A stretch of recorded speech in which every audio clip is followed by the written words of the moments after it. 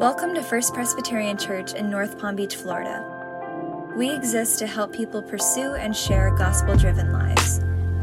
We hope whether you're investigating faith, a seasoned follower of Jesus, and anywhere in between, this podcast helps you connect with Jesus.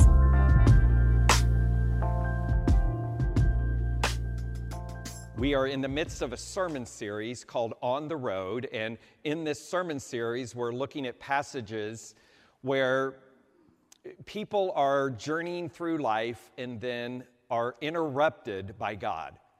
And when God comes to them and when God takes them on a different path, their lives are changed forever, and the course of history is changed forever, and God's kingdom is changed forever. We've looked at Abraham and how God came to him and made promises to him if Abraham would go. Then we looked at Isaac, and then we looked at the story of Jacob last week. And today we're looking at the story of Moses, and it's the ongoing story of how God intervenes and calls people to follow and to serve. So I want to invite you in Exodus chapter 3. I will read verses 1 through 12, and hear now God's word. Now Moses was tending the flock of Jethro, his father-in-law, the priest of Midian. And he led the flock to the far side of the wilderness and came to Horeb, the mountain of God.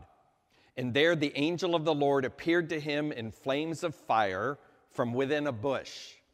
And Moses saw, though the bush was on fire, it did not burn up. So Moses thought, I will go over and see this strange sight, why the bush does not burn up. Side note, so understated, right? When the Lord saw that he had gone over to look, God called to him from within the bush, Moses, Moses. And Moses says, here I am. Do not come any closer, God said. Take off your sandals, for the place where you are standing is holy ground. And then he said, I am the God of your father, the God of Abraham, the God of Isaac, and the God of Jacob. And at this, Moses hid his face because he was afraid to look at God. And then the Lord said, indeed, I have seen the misery of my people in Egypt. I have heard them crying out because of their slave drivers, and I am concerned about their suffering. So I have come down to rescue them from the hand of the Egyptians and to bring them up out of that land into a spacious and good land, a land flowing with milk and honey. And now the cry of the Israelites have reached me, and I have seen the way the Egyptians are oppressing them. So now go, I am sending you to Pharaoh to bring my people, the Israelites, out of Egypt. But Moses said to God, who am I that I should go to Pharaoh and bring the Israelites out of Egypt? And God said, I will be with you. And this will be the sign to you that it is I who have sent you. When you have brought the people out of Egypt, you will worship God on this mountain. I was teaching actually this scripture in class at PBA this week in a leadership class, and we read over the scripture, and then I just asked a simple question. Do you believe that God still speaks to people the same way today? And it was silent. Kind of like now. And then I said, well, do you believe God nudges people? Do you believe God comes to people? Do you believe that God calls people the way that God just called Moses? And it was silent again. And I said, I really appreciate you modeling the silence before God that sometimes we should have. And then I asked them again, is this a story that just happened a long time ago, kind of a history story? Or does God still call people today? And finally, one of the young women in the class, actually one of Sonia's students, raised her hand and said, well, I believe God has called me this week to encourage people who work in gas stations and to say something kind to them when I interact with them. I'm like, thank you for sharing that. And then another young man raised his hand and he said, I've been really thinking about God's call on my life. And he went on to explain what he thought God was calling him to do. Then another young woman raised her hand and said, I've been having these dreams. And she shared what God had been talking to her in dreams about. And the class, once they kind of got rolling, it was amazing to hear them share about the nudges and the ways that God was speaking to them and calling them to do something specific for other people in order to advance the kingdom. And so, what I want to share a little bit about today is in this passage, what do we learn about God and about the call of God on our lives? So the first thing I want to highlight for us is that God's people have now been in Egypt, where the story takes place, for over 400 years. And from the end of Genesis to the beginning of Exodus, there is a silence of what God has been doing with his people.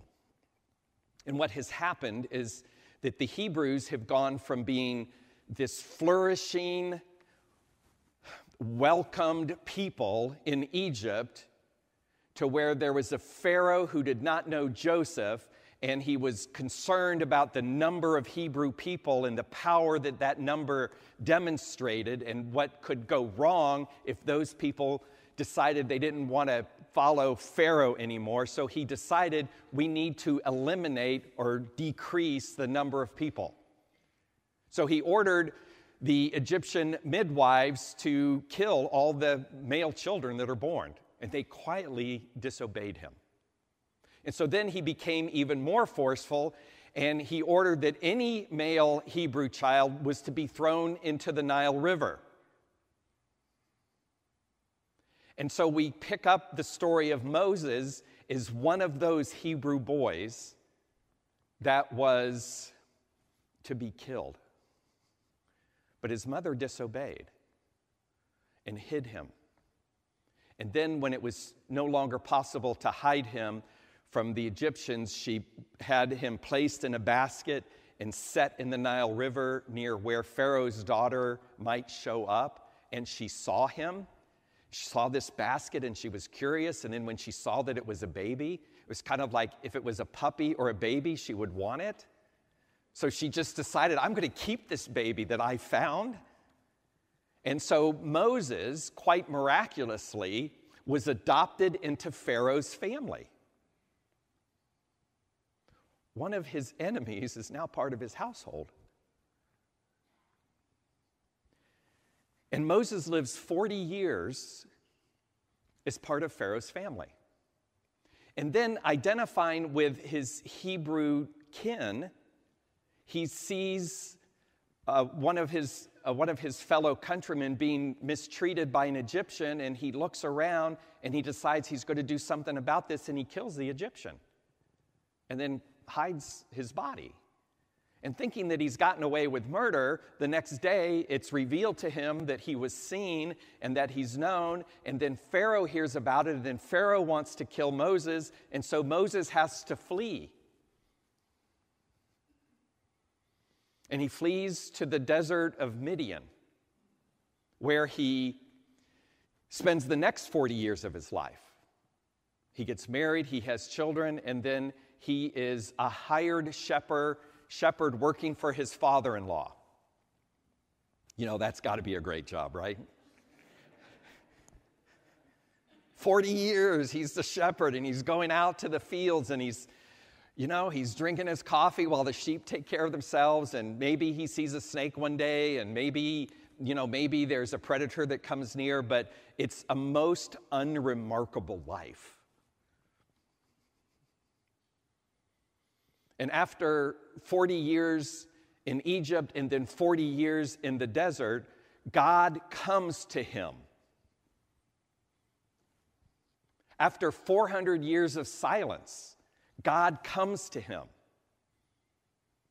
After the Hebrew people wondering, where is God in the midst of our slavery and why is this happening? After 400 years of God's absence, God comes to him.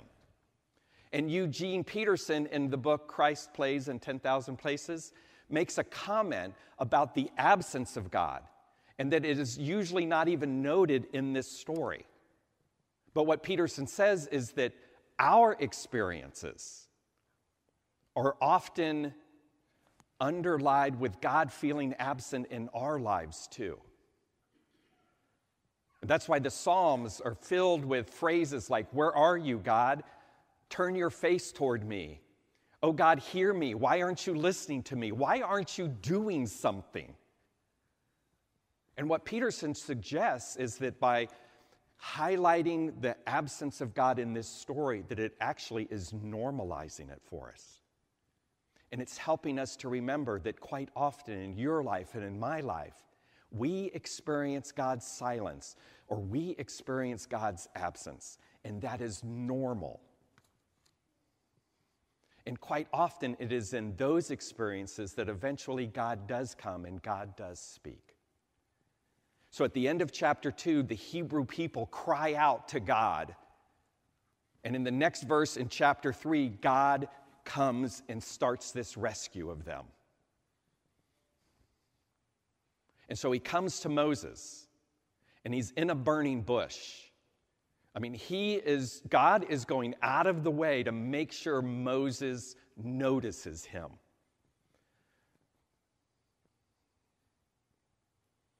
And I think often God comes to us and we don't notice either until something happens that gets our attention. And then we start paying attention. I so often wonder, what would it be like if we paid attention to God all the time? If we weren't so busy where we could actually listen?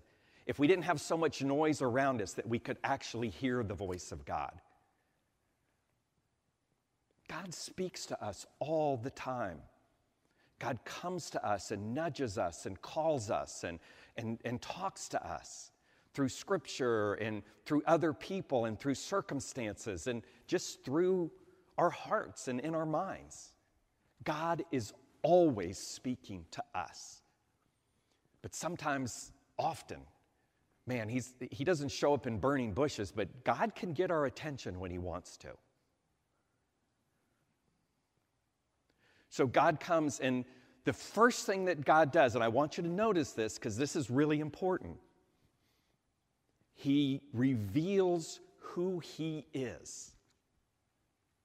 And there are three characteristics that he makes really evident in what he says to Moses.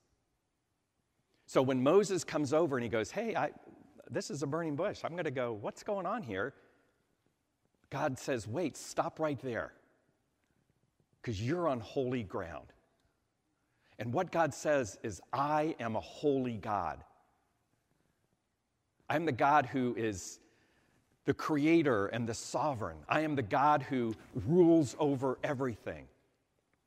He's enthroned in the heavens." And the Psalms tell us that we're to worship God in his holy temple. We're to magnify his holy name. And God's holiness would become a part of Israel's life in the years ahead. And I think it's important for us to notice when God comes to you and when God comes to me, this is the holy God that comes to us. Then he also tells Moses that he is a faithful God. He said, "I'm the God of your fathers, Abraham, Isaac, and Jacob." He is a promise-making, promise-keeping God. And so he's reminding Moses that who is speaking to him is the same God that made promises to Abraham, and he's going to work through Moses to fulfill those promises. When God speaks to you and God speaks to me, That's a faithful God that's talking to us. He's made promises to you and to me, and he keeps those promises. And then the last thing that he reminds Moses of or tells him about is that he is a compassionate God. Not only is he holy and not only is he faithful, but he has seen his people, he has heard their cries, and he knows their suffering. I love those verbs. He sees, he hears, and he knows. And that's why he's coming down to rescue them. This God who is holy is also a God who's been watching over them. This God who is faithful is maintaining his faithfulness by coming to them. And it is this same God, a holy, faithful, compassionate God, that speaks to you and that speaks to me when he calls us. Now, God then says, okay, he's now going to recruit Moses. This is his sales pitch. I love it. The first thing he does is he calls Moses by name. He goes, Moses, Moses. When he's calling Moses, this isn't sort of a general, the way we often do it in church. Hey, if anyone, God doesn't go, hey, if anyone wants to volunteer to lead my people and go to Pharaoh for me, please call the office in heaven and sign up. It doesn't work that way. God calls him by name. When God speaks to you and me, this is a specific call that is intended just for who he's talking to. And then as God does this, I'm reminded that when God calls us, he has also prepared us. There's J. Robert Clinton is an author. The main book that he's known for is called The Making of a Leader. And what Clinton has done is he's studied leadership, Christian leadership, through history and through our current history and through people who are alive today through biblical history. And he suggests that there are 6 phases of leadership that God, as he develops leaders, he takes them through. And the very first phase is called sovereign foundations. And what this means is, what Clinton says, what God does in your life and in my life, is that he is at work in our lives before we even know it. And we don't have any control over this. This is God doing the work. So he places us within our families. He puts us within the context of where we grow up. He surrounds us with people who impact our lives. Some are good, some are not so good. God orchestrates events and experiences in our lives that God uses to shape us. God uses these people in our lives that are kind of like they put this pressure around us, and they're part of the molding process for you and for me. God is the one who shapes our personalities. God gives us the gifts that we've been given. And what Clinton suggests is often before we even become followers of Jesus, God is working in our lives, preparing us for the call that he has for us, preparing us so that we can serve him in specific ways. That's why the call of God is often very specific. So everything you have been through, everything that I have been through, has been uniquely overseen by God. And quite often, especially in our growing up years, we had nothing to do with it. And then the other thing that I notice here too is, Moses had a little bit of a sketchy past. If Moses had turned in his resume to be a pastor at First Pres, I'm going to tell you right now, the nominating committee would not have even given it a second look. Because this guy's a felon. This guy, he killed someone. And I'm looking down, we look down in the timeline of Moses' life.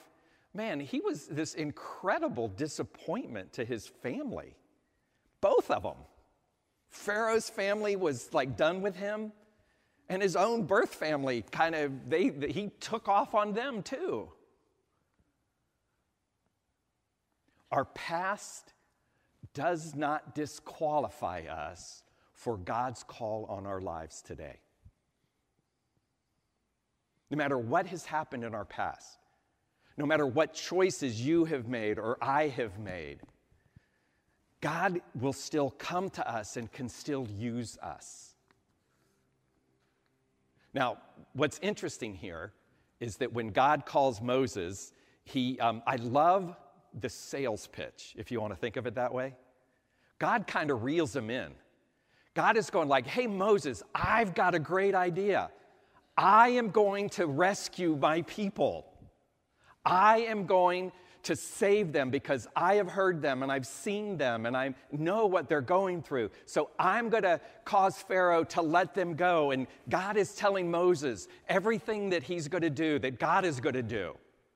And I'm sure Moses is like, yes, finally, God, you are going to do something. We've been waiting for you to show up and do something. And there's this whole thing where Moses is cheering on God. And then all of a sudden he just turns and he goes, and you're going to do it, Moses. I'm sure this caught Moses totally by surprise. And so he responds, who am I that I should do this? And so here am I that Moses said earlier has turned to who am I that I should do this? Little change of tune going on here. And quite often what happens when God comes to you or when God comes to me, we're just like Moses. Read on into chapter 4, the rest of chapter 3 and chapter 4. Excuse after excuse and reason after reason. And so Moses is like, I'm not worthy of this, God. Or we sometimes say, God, I'm not capable of this. And sometimes we respond like, God, I am so afraid that I can't do this. I'm afraid of failing. Or we're like, God, you don't realize, God, this is incredibly inconvenient in my life right now? Like I got a good routine. I love my life. I love my routine. I don't want change. I could die very happily here in the desert and I would have lived a good life. And so we often kind of raise these, I'm not worthy, I'm not capable, I don't want to fail, I'm afraid of failing, it's going to be too hard, it's going to be too dangerous. There's no way I could do this. And the only thing that God says in response to all of this right now in this passage, he just goes, I'll be with you. He doesn't answer his complaints. He doesn't address his insecurities. He doesn't pump him up and go, oh, you're the man, Moses. You can do this. He just simply says to him, I will be with you. Kind of like when Jesus says to his disciples, go out and make disciples, and I will be with you. When God calls us to serve, when God calls us to speak to someone, when God calls us or nudges us to make a phone call or write a note, when God calls us and nudges us to start a ministry, to have an English class for people from Russia and Ukraine, we'd be like, God, do you realize they don't get along? And God goes, I'll be with you. That's all he promises, is I'll be with you. And so, as we think about how to apply this, I would just say, if you are searching about faith, if you're not quite sure about this Jesus thing or what following God even looks like, based on Robert Clinton's research about sovereign foundations, I would just simply say, God is at work in your life right now, and maybe you can see it and maybe you can't, but he's still at work in your life. So perhaps the invitation is to start to wonder, what is God doing in your life to prepare you to serve in the kingdom? And for all of us, I would simply say, if we believe God speaks to us all the time, let's start paying attention to that. Rather than it being a rarity, what if we start expecting to hear from God every day? You know, when you get that thought in your head, maybe I should do that? Or you get that nudge, maybe there's a person, I don't even know him or her. Maybe I should get coffee with it. No, they don't even know me. They wouldn't want to do that. Or the nominating committee calls, hey, would you like to be an elder or a deacon? Oh, God, this is just a bad time. Get back to me next year. Like it's going to really be better next year? Like, you know, it's inconvenient or it's too hard or whatever. What if we start expecting God to speak to us or nudge us, show up for us? What if we start expecting that? And then what if, like Moses, we actually respond and say, God, I will do okay. No more excuses. I'm going to do what you call me to do. And we step out and do that. Man, do you know how that would change your life? Do you know how that would change the kingdom life, the community that we live in? It would be amazing. God still speaks to us. I believe that wholeheartedly. I'm trying to pay more attention to that. Not what I want to do, but what God wants me to do. So let's listen together. Let's maybe encourage each other in what we're hearing God say to us.